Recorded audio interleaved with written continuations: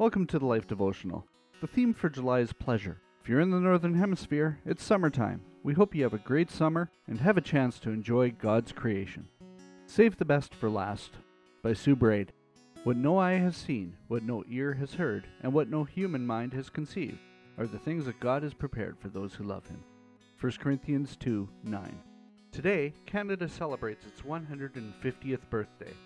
The most exciting event I've heard is being held in the province of Alberta. It's called Hope 150.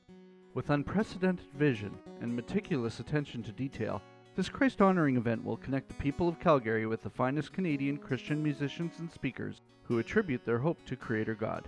What is most outstanding about the idea is that it originated after tragedy. Jason and Shauna Caldwell, who lost their twin teenage boys, Jordan and Evan, in an accident less than a year and a half ago, deliberately prepared this celebration of hope. Their sons were known to love God with all their soul, mind, and strength, and love others as themselves. In the reality of the daily sorrow of empty places at the table, unoccupied bedrooms, and a lot less noise and fun, the Caldwells decided to initiate joy for others. How incredible. While we're here on the earth, Jesus said we would have sorrow, but that it would turn to joy. John 16:20. He told us He's preparing a place for us in heaven, and if we believe in Him, we will live with Him for eternity, where sorrow and pain no longer exist. All that is prideful, painful, or paltry will be left behind. Although God the Father also lost His Son to death, His Son ultimately conquered death. Scripture tells us He's planning glorious pleasures for us to experience in eternity.